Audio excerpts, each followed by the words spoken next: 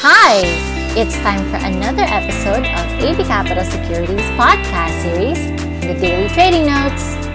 Good morning, everyone. It's me, Lex, and welcome to Daily Trading Notes. U.S. markets rallied Friday with the Dow rising more than 300 points as tech shares bounce.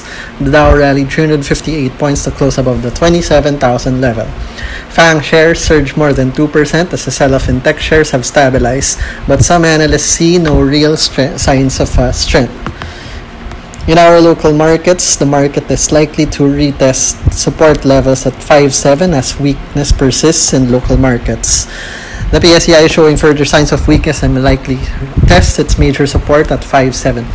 Sentiment on the market have dampened on concerns that economic recovery may not be as fast as initially expected.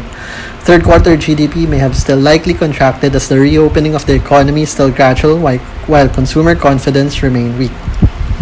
In economic news, BOP surplus continued for the 7th consecutive month, rising 33% to $657 million.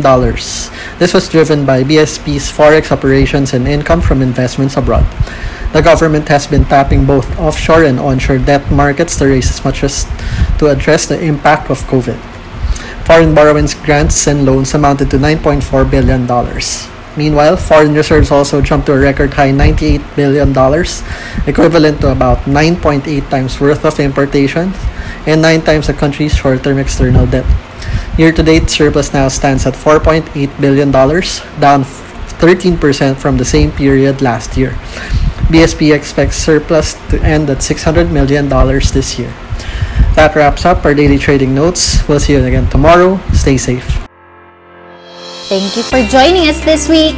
Never miss an episode by clicking the follow button.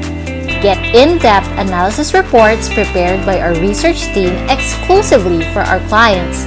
Open an account now for free. Visit www.abcapitalonline.com.